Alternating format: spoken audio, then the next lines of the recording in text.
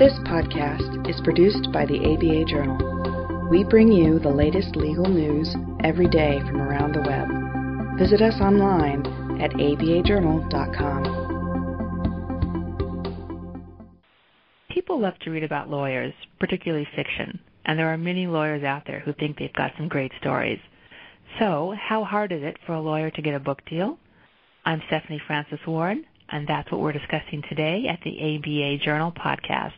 Joining me are Robert Barnett, a partner with Williams & Connolly, who represents authors including Barack Obama, Bill Clinton, and George Bush, Jonathan Karp, the Executive Vice President and Publisher of Simon & Schuster, and Hillel Itali, who is a publishing writer for the Associated Press.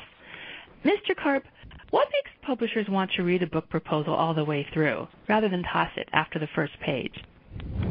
There's usually something about the voice that's irresistible, or there's an idea that just hits you in the solar plexus. I remember years ago we had an author named Poe Bronson, and he'd written a couple of novels that had been successful and well-reviewed, and he had a title for a book that he wanted to call What Should I Do With My Life?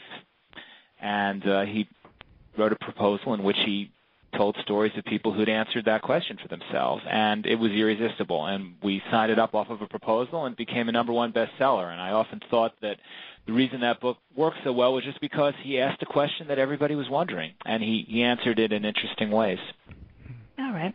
And I am curious, generally speaking, is writing a book proposal the first step to trying to get published, or are there other ways to go about getting a publisher's attention?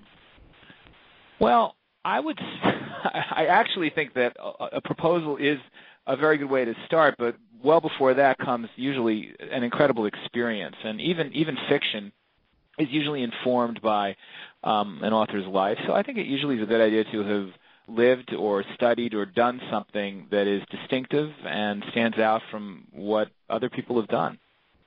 And Mr. Barnett, you've worked with many lawyers over the years as a representative to getting published. Are there storytelling techniques that many in the profession who want to be authors think are great, but they don't really work very well with books? I think that about 70% of the lawyers I know think they can write a book, whether fiction or nonfiction. All the time people come up to me and say, everyone thinks I should write a book. And I say, is any one of them a publisher? Usually the answer is no. It's as hard for a lawyer to write a book as it is for a politician to write a book, a sports figure, a fiction writer. You have to be able to write, and as Jonathan Karp rightly says, you have to have a great idea. And although a lot of people, and I certainly admire their attempt, think they have a great idea, very few of them do. To write a good novel, you have to be able to what I call write fiction. That is an incredibly difficult thing to do. I wish I were talented enough to do it. I'm not. And you also have to have a plot and characters and a beginning, a middle, and an end. And a lawyer, same as anyone else, has to go through that process before a publisher like Jonathan Karp is going to pick up the book, and before a writer like Hillel Itali is going to write something about it to help publicize it. And unfortunately, there are very few who score, particularly in the difficult publishing environment that we're currently living in. I have a question for all of you. I am curious if you think writing workshops are useful, and I'm speaking of ones that you don't have to be accepted to. You can just sign up and join. And if so, which ones do you think are useful? Mr. Itali, what do you think? Well, what do you mean? I mean, there's certainly famous writing workshops like Iowa. Right.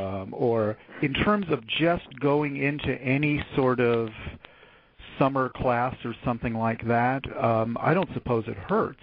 But I think in the end, really, you're going to need, as everyone said, you're going to need some kind of an experience and talent.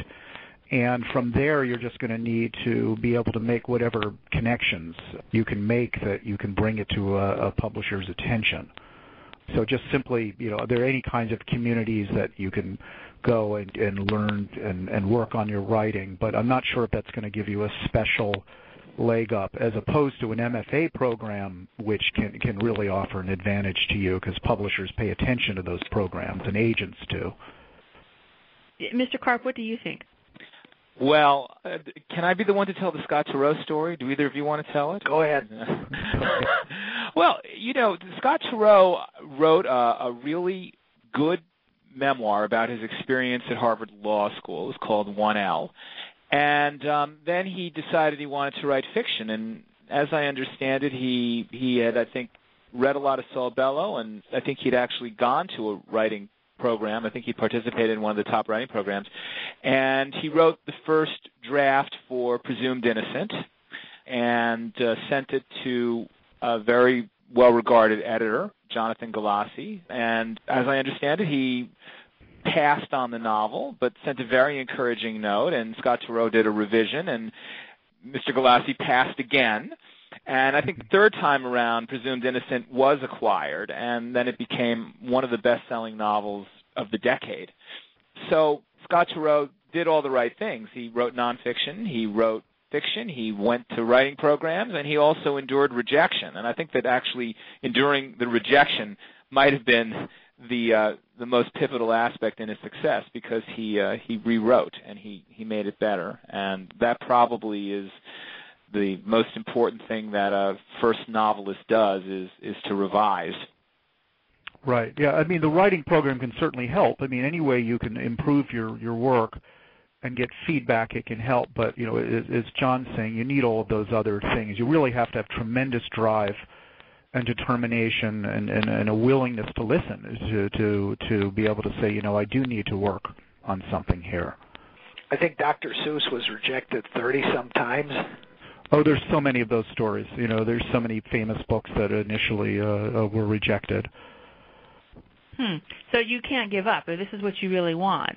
You have to keep doing it and revising. And I think really good writers tend to be pretty compulsive. You just have to be. I mean, to write a novel is just an incredible commitment of time and energy, and you really have to be driven. And hopefully that kind of drive comes along with talent, and that drive comes with a determination that somehow your work is going to be seen. And Mr. Talley, do you think one needs an agent to get a good book deal, particularly if the writer is an attorney? I would say in almost always you do. I mean, there have been stories recently about sort of people who have done it on their own. There's this young writer, Amanda Hocking, from Minnesota, who I guess they were sort of vampire novels that she published herself, and built an enormous online following, and so great that she was on the bestseller list on Amazon.com and eventually got a deal, I believe, with St. Martin's Press. But that's the exception. That's really the exception. In general, you really do need the agent. I think publishers, the vast majority of books publishers acquire, that's how they're acquiring them. The agent is a pretty essential step. Okay. And I have a question for all of you. What sort of trends are you seeing now in book contracts? Mr. Barnett, do you want to start? In the contract? We don't want to bore your listeners with the contract. You probably mean in publishing in general? Yes. Well, publishing is in bad shape. It's down 30-some% in most places. Borders has closed 200 and some stores, and most people think it'll be double that. The e-book is changing fundamentally the economic model of publishing. People are trying to figure out how to make it positive. So it's very difficult right now for people who aren't well-known public figures, established writers, to get books published. The mid-list, if you will, which is the first novelist or the small-selling nonfiction book, is very hard to get published right now. Happily, there are alternatives to the big publishing houses like Simon & Schuster, where Jonathan Karp works, in university presses and think tank presses and places like that. But the problem there is they print only a few thousand copies. They don't put much behind distribution and promotion, and the author ends up dissatisfied. So it's I would say the trend in publishing is sadly down, with the exception of the big book fiction or nonfiction. Right. If you're an up-and-coming author, chances are the advance you're going to get is going to be smaller than it was a few years ago. That certainly seems to be a recent trend. Can you give me a sense of what size would the advance be for, say, a first-time author who isn't famous? That's like asking what does a house cost. Depends on the house. There's no way to answer that. I think the average advance for a book in the United States is something like $10,000, and the average sale is about 10,000 copies. That's pretty small. And if you're a president of the United States, you get, talking nonfiction now, you get one level, and if you're an academic writing about global warming, that's another, and it's strictly a function of what you're writing about and what demand there is among the publishers for what you propose to publish. I know that as a publisher, paying $10,000 for a book sounds exactly right to me. Unfortunately, I have never had the pleasure of paying $10,000 for any book represented by Bob Barnett. But and if I have my way, you never will. I would like to actually hear about that book. If that happens. All right. And in this market now, what tends to be selling better, legal fiction or legal nonfiction in the legal genre? Well, legal nonfiction, I can't even think of what that means. You mean books about... I would think most of the bios about famous lawyers. Well, there's a big one out on Clarence Darrow. There are two big ones out on Clarence Darrow. There are two, John Farrell and someone else. I think fiction is almost always going to overtake nonfiction in almost any category. We have a couple of lawyers who've written books for us. One of them is by David Stewart, who was a lawyer for 25 years in Washington and decided to turn his attention to writing full time, and has written a series of nonfiction books on American history about the trial of Andrew Johnson and on the first Constitutional Convention, and he's got a new book coming out on Aaron Burr. And I think that his career as a lawyer has helped him understand, the origins of the country, and he's bringing the flair of a novelist, to biography. And we hope that eventually he'll have the same kind of career that people like Walter Isaacson and Doris Kearns Goodwin have had. And then in terms of fiction, there's another attorney named Ron Liebman who's written a book called Jersey Law, and it's a novel, it's a comic novel about lawyers in New Jersey. And so I think that there are all kinds of ways of taking your legal experience and applying them to writing. The ones I think that have sold best are the John Grishams, the Scott Turows, now Michael Connelly is huge, who are professional fiction writers who write about legal dilemmas, issues, trials, etc. And those three, just as examples, are terrific writers. And also, if, as has been the case with all three of them, the novels get turned into movies, then there's a whole life for the paperback and the backlist, and it is a real engine of economic productivity. If you are a good fiction writer and you can write in the legal genre, as mentioning those three, you could do very well. I think in any genre, you know how to tell a story. And certainly if you're in the legal field, you have so many stories and such natural built-in drama, in any given case, that if you have the kind of talent to shape a story, you should have a lot to work with there. I represent James Patterson, Mary Higgins Clark, Stephen White, all of whom write very big-selling fiction books, and they occasionally are legal in the sense that they involve a crime, or they involve a mystery, or they involve some sort of terrorist dilemma, and it's not strictly always trials, but those people in the mystery and the suspense area also, I think, feed the same readers who read the Grishams and the Connollys and the Turows. The legal thriller or the legal suspense category became enormously popular, really, I think, beginning with John Grisham. I think he's the writer who's credited, most, along with Scott Turow, for really making that a broadly popular category of fiction, where you had a lot of lawyers writing novels about lawyers. And I think that category, because it's now very well established, it's not as there's not as much excitement about it, just because I think people have gotten used to it. And I think in the last few years there's been a lot of excitement about different categories like paranormal romance. The success of Twilight has made vampires very popular. So maybe what's needed is paranormal legal thrillers. I mean, maybe we need some lawyers who are also vampires, although some people might say that's redundant. I actually went to law school with 2 or 3 of them. I think the proposal is shaping up as we speak here. There's also a whole other category now, Scandinavian. Ah, yes, of course. Started by Stieg Larsson, but now you've got 10 other people, some of them are quite good actually, who are in that space. It's not trials, but it's legal. Yeah, but that's what we need. We need a Scandinavian lawyer who's a vampire. It'll be huge. John, if that trend starts, I expect you to call me. Well, speaking about those sort of trends, I am very curious. Mr. Itali, what are you seeing with people going from blogs to published authors? There's a lot of lawyers of blogs.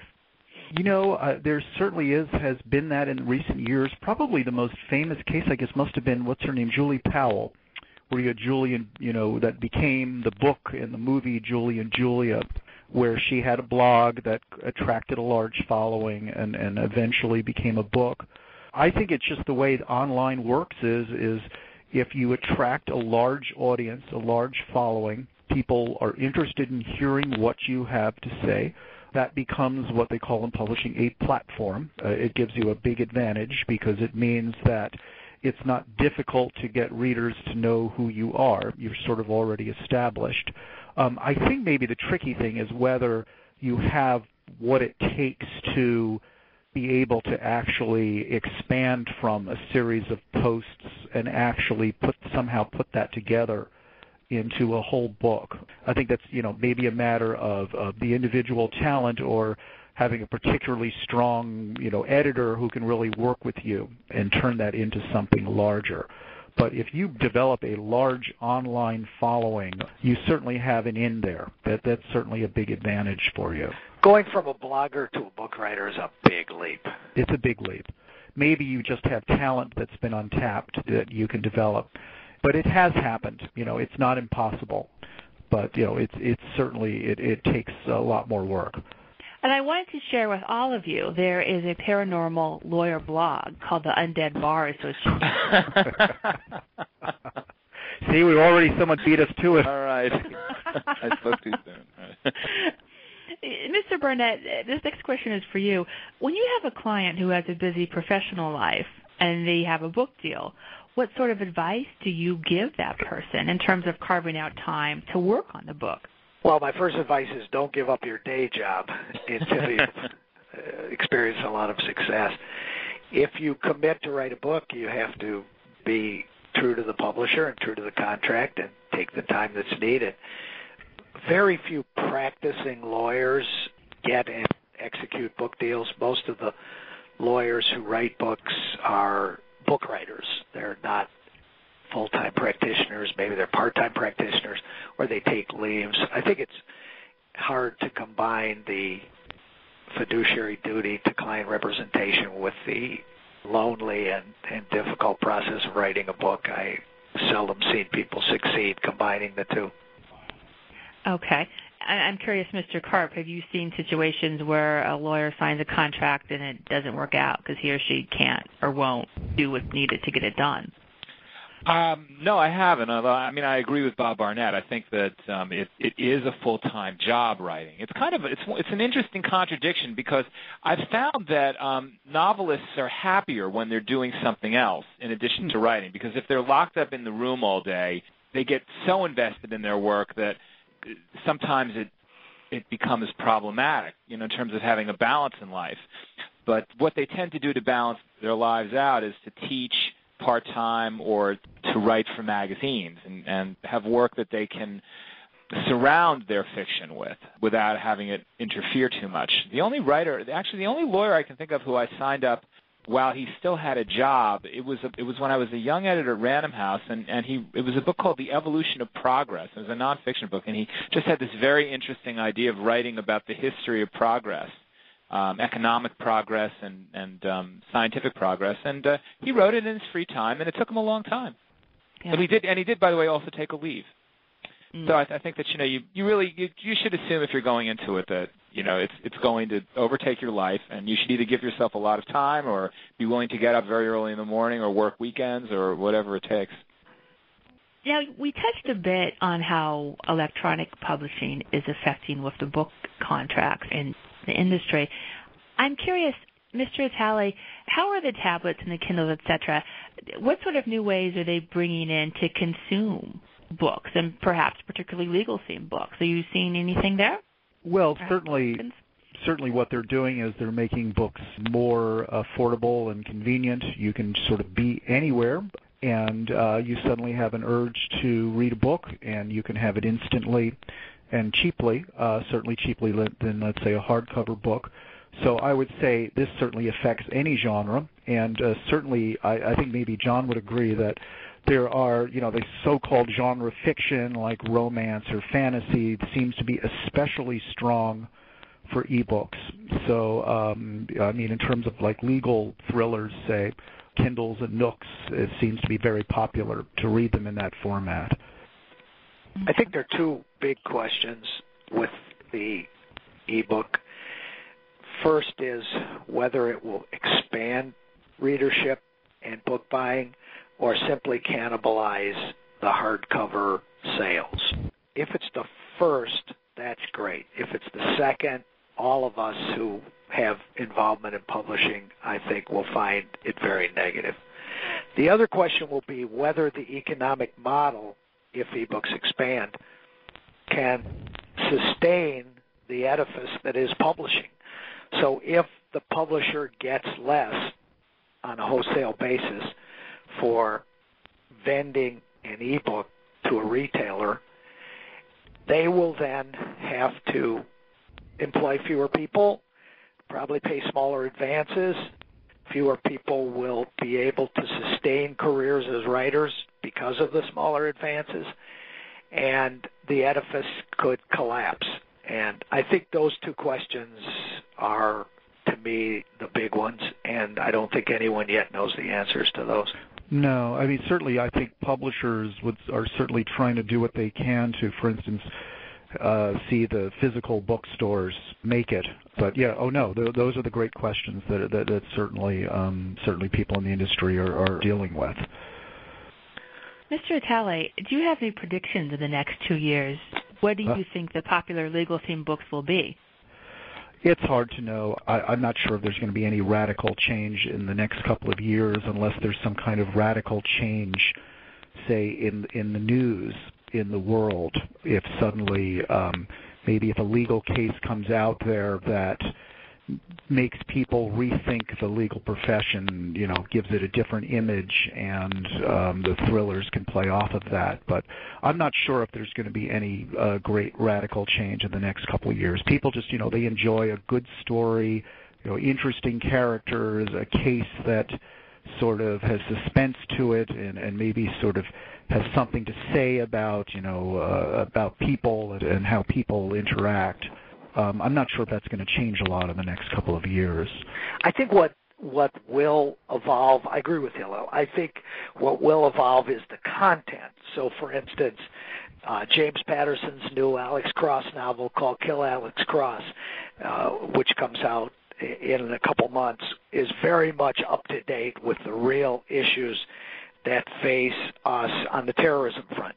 My client Daniel Silva's new novel, which comes out this coming week, called Portrait of a Spy, is, as you will see, about as ripped from the headlines, to use that phrase, as you can get. So I think that what's happening in the real world will cause the excellent and leading writers of fiction to discuss those trends and events, and that will evolve. I don't think, to me anyway, the basic model won't evolve, as to suspense, as to trials, as to mysteries, and the other type of books that legal can fall into. Well, the real world, for instance, when Osama bin Laden was killed, there was sort of a subgenre of thrillers which was about finding bin Laden. Yeah. And so instantly, well, you can't write that story anymore. Are you getting romance books with Navy SEALs? Oh, I'm sure it's coming. Well, I mean, I think that on the nonfiction side of things, I mean, I know that we've been talking mostly about fiction, but a lot of people are expecting next year's Supreme Court to be a historic year in terms of some of the decisions they're going to make, and specifically with regard to health care and the constitutionality of it. And I wouldn't be surprised if you see some legal histories suddenly becoming very popular. We're going to be publishing a book in February by a law professor named James Simon on FDR and Chief Justice Hughes and their battle over the New Deal. And I could see how a book like that could be particularly resonant.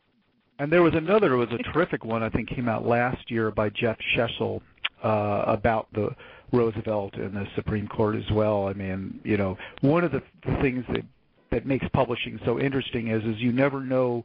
A book that can come out a few years ago and maybe only sell not a lot of copies. Something can happen, and that book suddenly becomes relevant. A simple example of that is all these Navy SEAL books, which were right. written in the last few years, and all of a sudden they didn't sell much, but now they're selling, and they're on the bestseller list. Or look what happened with John. You would know with Team of Rivals, where which had already been a big book, but Obama comes in and he hires, he brings Hillary Clinton into his cabinet, and the phrase Team of Rivals is used over and over, and that book is right back up in the bestseller list. Exactly. We loved that. So did Doris Kearns Goodwin. Yeah. I have a question for all of you. It seems that so many people tend to think that they hate the legal profession, but they love reading books about it. Why do you think that is? Mr. Karp, could you go first? That's a great question. I think that lawyers perhaps use fiction as an opportunity to be more creative and to say all the things that they can't say to their clients. That's my guess. I would say, having practiced law for 37 years, which is what I mainly do, people hate lawyers until they need one. Then you wouldn't believe how they love lawyers. Mr. Atali, what do you think? I think as someone who has not practiced law, I think in general we're always sort of fascinated by people who might do things that we haven't done, and you just sort of follow that. It's almost like when people follow the foibles of celebrities, and you're sort of like, God, I can't believe that person did that, and I would never do that, but you want to know more. You follow it because there's just something there that gets your attention. Also inherent in legal matters are the things that make for a good story, good and bad, tension, power and non-power, characters. So the legal milieu is a perfect place to put stories. And what people buy when they buy novels is a good story, something they want to read. They don't really, I think a whole lot about whether it's a medical story or a legal story or a terrorism story. If it gets a good review and it's by an author they've read and like, or it's written about by Hillel or seen on the morning shows, they're going to pick it up. Whatever the subject is, it's really whether it's a compelling read. It's difficult in these economic times to get people to spend $30 of their hard-won disposable income on something that isn't a sandwich or a gallon of gas. And so you've got to have a compelling story, fiction or nonfiction, before people are going to plunk down the money either online or in a bookstore. I think sometimes what's interesting is when you come upon a book that you didn't necessarily start because you were thinking about the legal profession, but it includes that. I mean, I had just been reading the second volume of Robert Caro's big series on LBJ, and in the second volume, the big focus of it is LBJ's Senate race in 1948 against Coke Stevenson, which ended up to be highly disputed, very close disputed vote count, and it basically reads like a legal thriller. because they have to go through all of these procedures with the Supreme Court. And Johnson took on a very young then Abe Fortas to represent him. And you read it, and it's just like a legal thriller. I would argue that the best readable nonfiction, including by people like Jonathan Karp and my mutual client Bob Woodward, Caro, you mentioned, many others, read like novels. They're great stories. They have characters. They have tension. They have resolutions. They have dilemmas. They have moral quandaries. And I agree with you, Hillel. The best of nonfiction often reads as a great story. Thank you all so much for your time. We really appreciate it. This podcast was brought to you by the ABA Journal. For more podcasts on the legal issues of the day, visit us online at abajournal.com or subscribe for free to the ABA Journal podcast on iTunes.